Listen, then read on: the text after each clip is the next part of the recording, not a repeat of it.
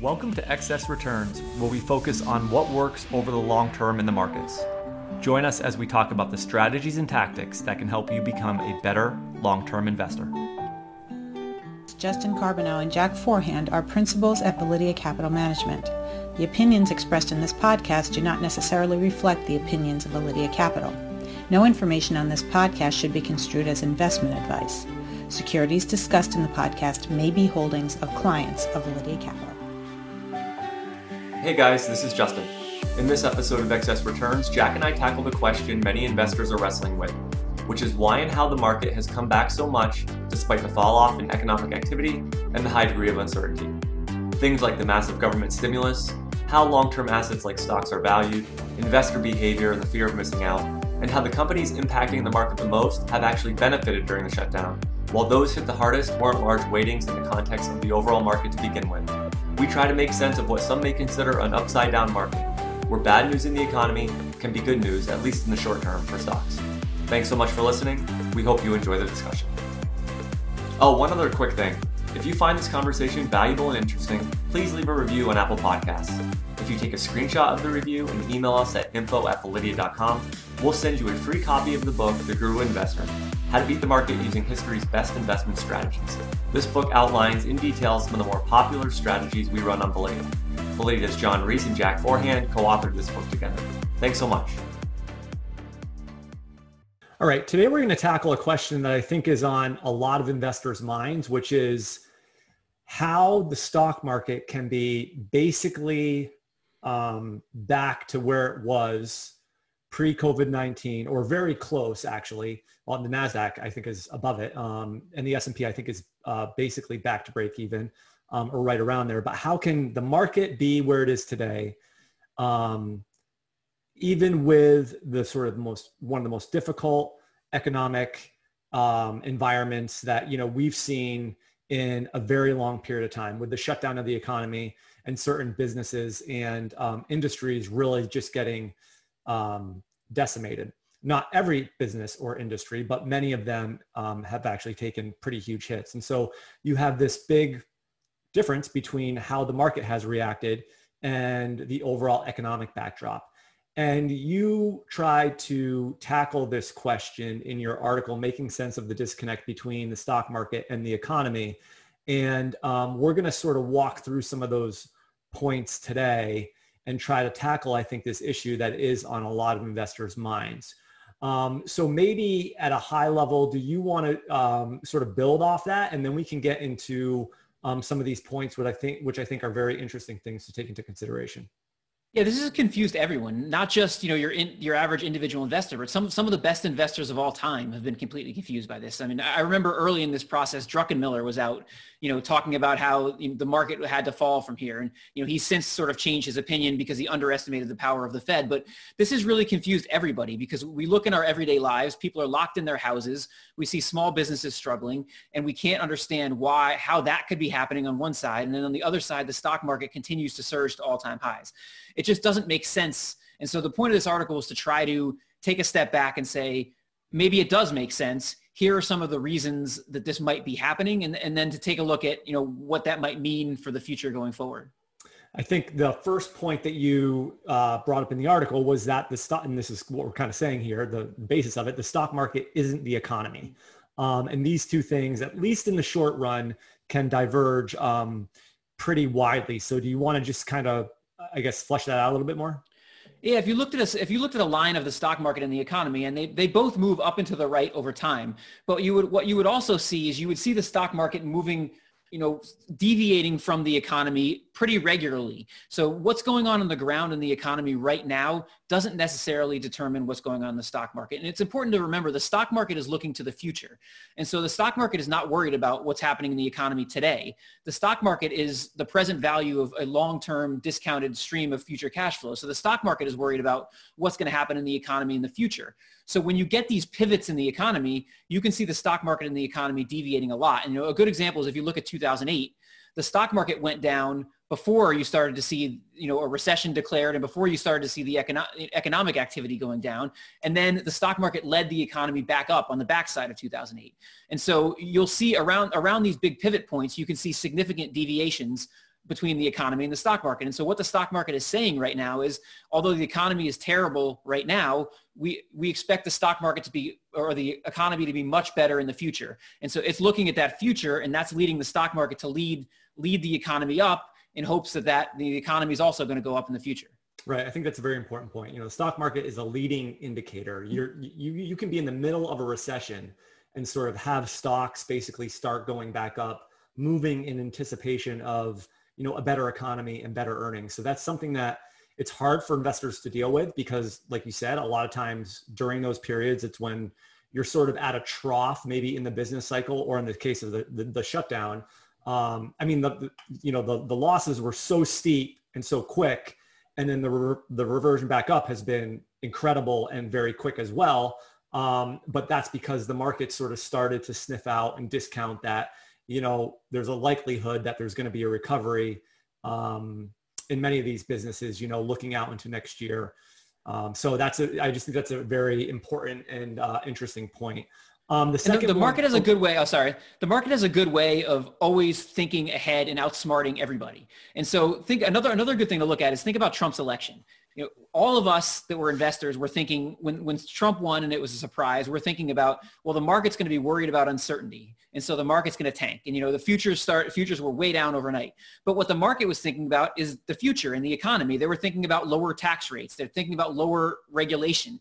And so again, the market was looking at what the economy is going to be in the future, not necessarily what the economy was today. And the market saw a better economy under Trump than it did under Clinton. And so that's why the market went up. Regardless of your political beliefs, that's why the opposite of what we expected to happen happened. Yeah, that's a good example with the Trump election. The second point that you made was that the industries we see in our everyday lives aren't the ones that impact the market the most. And let me just read a quote here from Barry Ritholtz, who wrote an article on Bloomberg. He said, the most visible and economically vulnerable industries are also the smallest based on their market capitalization. Weight in the major indexes, such as the S&P 500, adding that markets, it turns out, are not especially vulnerable to highly visible but relatively tiny industries. And just to add on to that, when you look at like energy, the energy sector was the worst performing sector during the decline. So, and I know this because I recently was running the numbers from January 1st through March 23rd. The average stock in our investable universe in the energy sector was down on average 67%. So I'm not necessarily talking about the S&P here. I'm talking about small, mid, and large cap energy stocks. But when you look at how much energy makes up of the S&P, it's only like a 2 to 3% weighting. So even though energy was the sector that got demolished the most during the decline, it actually has a very, very low weight in the overall S&P. I think at one point energy might have been 8 or 9% of the S&P 500. Now it's like 2%. And so, you can make the case for airlines, restaurants, or whatever. So a lot of these companies and industries that are most affected, they're really not major weightings in the most popular market indexes. Yeah, I went to the mall yesterday, and if you go to the mall, you really understand how bad the economic situation is. Most of the restaurants were mostly empty. A lot of the clothing type retailers were mostly empty. The movie theater was closed.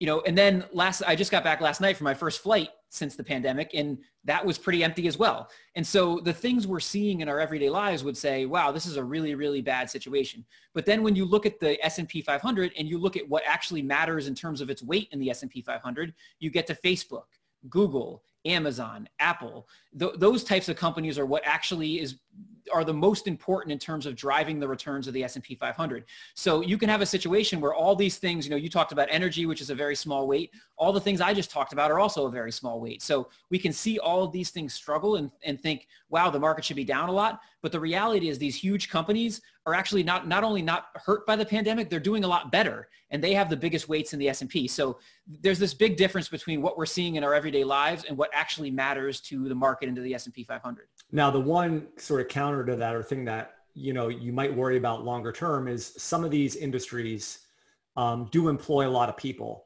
So if those people don't end up coming back to work, or their incomes are lower, or these companies have layoffs, that probably trickles all the way down into obviously those people that are affected in the spending. But at least so far, the market hasn't, and this may be kind of tie into the next point here, but so far the market doesn't appear to be worried about that. Yeah, that's a good point, because if you think about it, Facebook is an advertising-based business. Google is an advertising-based business. Amazon, requires people to buy things, although they're just taking share from other companies at this point. And, so does Apple. So if eventually consumer spending goes down, and the economy begins to struggle, eventually you have to think it's going to trickle to these companies. But in the short term, these companies have effectively been taking share from these other businesses that are struggled. So, all these local retailers that you can't buy things from anymore, you're now buying them from Amazon. So they've been able to not only, they've been able to take share from those companies, but you're right, in the long term, we don't know. I mean, if the economy completely tanks, you can't think these companies would be immune to it. One of the things I saw earlier today too, was it was looking at how many jobs Amazon has added back to, I think it was the last decade or something like that. And I think Amazon basically employs like 1 million people now or something close to it. And I think they've added since the pandemic, I want to say maybe 100 to 130,000 jobs. So, it's sort of like a shifting. It's like, I don't think that's going to make up for all the jobs lost, of course, because they're in the millions at least. But, it is interesting that, you do have companies like Amazon adding jobs and hiring people. Clearly their business has benefited from this. Yeah, no, absolutely. And that's, that probably is not offsetting all the other losses. And you can see that in the unemployment rate staying high. But yeah, those companies are doing exceptionally well. And, time will tell whether that continues. One of the things on spending, and I think this plays into your next point, is when you look at where the stimulus money has gone, you have a chart in your article. So, about 30% of the overall $2 trillion in stimulus has gone to individuals and families. 25% or $500 billion has gone to big business. 19% has gone to small business, about 17% to state and local government, and then 9% to public services. So, but I think that part that has gone to individuals and families has, some of that has obviously found its way back into the economy and to help, I think, keep spending at somewhat, good, decent levels. So, but that was your point. I don't mean to steal your thunder on this point, but, that was your point here, that the government has, injected a massive amount of stimulus into the economy. And at least in the short run, that stimulus matters a lot for stocks. Yeah, and it's important to differentiate Fed stimulus from the government actually giving money to people. And, what we had coming into this was quantitative easing, Fed stimulus. And, many people argue that's propped up asset prices, and they're probably right about that. But that money was not making its way into the economy. And so what's really different about this stimulus than what we saw coming into it is the government has put a ton of money into people's hands. You had the PPP program, extended unemployment. You had the checks written directly to people. And, one of the ways my chart in the article is a little bit deceptive is that the money that goes to big business and small business, a bunch of that money will make its way into the hands of individuals, because if I bail out the airlines are going to pay some of that money to their employees. Or if the PPP program, one of the requirements was that money had to be paid to employees. So some of that money definitely made it in the hands of employees. And so what you've had here is you have a massive amount of money in people's hands, and people are going, especially if you you give that money to people who need it, they're going to spend that money.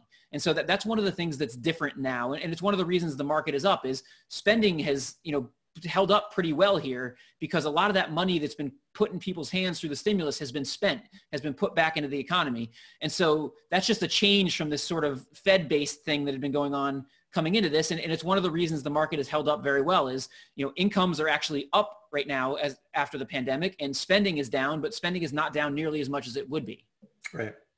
One of your other points, and I think it kind of plays into that expectations point we made earlier, but is that much of the value of equities, long-term assets like stocks, lies way out in the future. So if you take, for example, a stock, let's say, that would have seen massive declines in profits in Q2 and Q3 this year, but you can see some type of bounce back into later this year as the business recovers, and then maybe it gets back to profit where it was from a profitability standpoint at the end of 2021. And going out further, you can sort of see, and I'll let you kind of build on this, but that, if profits take a massive short-term hit, but then investors believe that those profits are going to revert back and get back to that level, that actually it makes sense that many stocks are back to where they are, because the negative implications of profitability actually aren't long lasting potentially. So the point is that, much of the value in equities lies way out in the future. It's really not in the here and now. This is something Jeremy Siegel's talked about a lot. If you look at the total value of a company as the present value of its future cash flows, something like 5% of that value is in this current year's earnings. And when rates are low, like they are now, the discount rate you're discounting all that back at is lower. And so the future is much more important relative to the present. It's one of the reasons people argue value stocks have not done well. So when you look at those things together, you have a situation where if this is a short-term thing, and if a year from now we're going to be back to normal and the economic hit is not going to be that bad, then you can argue the stock market shouldn't be down very much, because most of the value of these companies lies in years beyond the current year. You could argue something like a 5% decline might be all that's warranted, because only 5% of the value of companies is in the present year. So it's just important to keep in mind, and we talked about this in the earlier point, is we're talking about discounting the future back. And if this is a long-term problem, if we don't get a vaccine for a long time, and then after the vaccine we still struggle economically, then this is a much more significant problem for the market. But if, as many people are betting right now, this ends up being like a 1-year type of problem, we have a vaccine and then we go back to normal, it makes sense for the market not to be down that much. And your last point, I think, was mostly about behavior, but maybe I'll just start with like a momentum stat on the markets here. And I just saw the other day that through the end of August, the S&P actually had a 5-month gain. So it had gained each month for the last 5 months. And in the last 26 times historically that has happened, the S&P is actually up 25 out of 26 of those times 1 year later. So, and the point, this was from an LPL piece. And the point is that, an object in motion tends to stay in motion. And if that trend actually continues and it actually shakes out that the market is up, there can be this sort of idea or the fear of investors missing out. So more market gains gets more interest in the stock market, more people pile in, and we know there's a lot of cash on the sidelines as well. So that's another factor you got to take into consideration. So I think the point that you were making in your article is, in the short run especially, behavior of investors can matter a lot. Yeah, when you get these, and I'm not going to say whether I think this is a bubble or not, but when you can get these bubble type situations where all that matters is that more people want to keep buying. And so we all have a tendency, all these other reasons, we're trying to find economic reasons why the market's up. But sometimes it's just one of those situations. If you looked at the market in 1997, you would have had a lot of reasons why the market was overvalued, and you would have had a lot of reasons why, it should be going down. And it just kept going for 2 more years. So these bubbles can last a lot longer than you think. I mean, if you looked at, I'd written an article a while back about the CAPE ratio, and going into the 90s bull market, the highest CAPE we'd ever seen, I think, was 30. And the 90s bull market produced a CAPE of 45. So 50% more than we had ever seen. So it's possible we could produce a CAPE even greater than the 90s here. Japan's, I think, was 100 at the peak of their bubble. So it's just important to understand that sometimes behavior is what drives everything. And when that's the case, all these other reasons don't really matter. So as much as eventually it probably will fall apart like it always has, trying to figure out when that eventually is really, really difficult, and you can get run over in the process. Yeah, so I think, these are just some things that investors want to think about when they're thinking about the economy and the stock market. The two aren't always, especially in the short run, going to be tied at the hip. I think the last few months have been a perfect example of that. And, trying to work through these points and understand them. It's easier to do it in hindsight. It's harder to do it when you're in like the here and now and stocks are down 30% to be able to see these. But I do think these are things, hopefully, that investors can continue to learn from, so that when the next big decline happens, you can look back at history and look back at some of these examples and have a better understanding of how the market may react going forward, although, it's never a sure thing. Yeah, you could make an argument right now that all of this is wrong and that the market's going to go down and, we're in for a big decline. But you also can make an argument that, many of these are solid reasons and the market's going to go on for, significant gains and, we'll get the pandemic under control. And with all the stimulus, the market's got a long way to go up. The point here wasn't to have an opinion either way. And you could certainly make an argument both ways, but I do think it's not fair to say that there's absolutely no reason the market's up. And some people say that, have been saying that. And I don't think I think there are reasons the market's up. Whether those reasons are correct, we'll find out in the future. But I think all of this was my attempt to explain why there is some basis behind what's going on. All right. Good stuff. So I think we'll wrap it up here. Thank you guys for listening. We'll see you next time. Thank you. Hi guys, this is Justin again. Thanks so much for tuning into this episode of Excess Returns. You can follow Jack on Twitter at @PracticalQuant and follow me on Twitter at @JJCarbonell. If you found this discussion interesting and valuable, please subscribe in either iTunes or on YouTube, or leave a review or a comment. We appreciate it.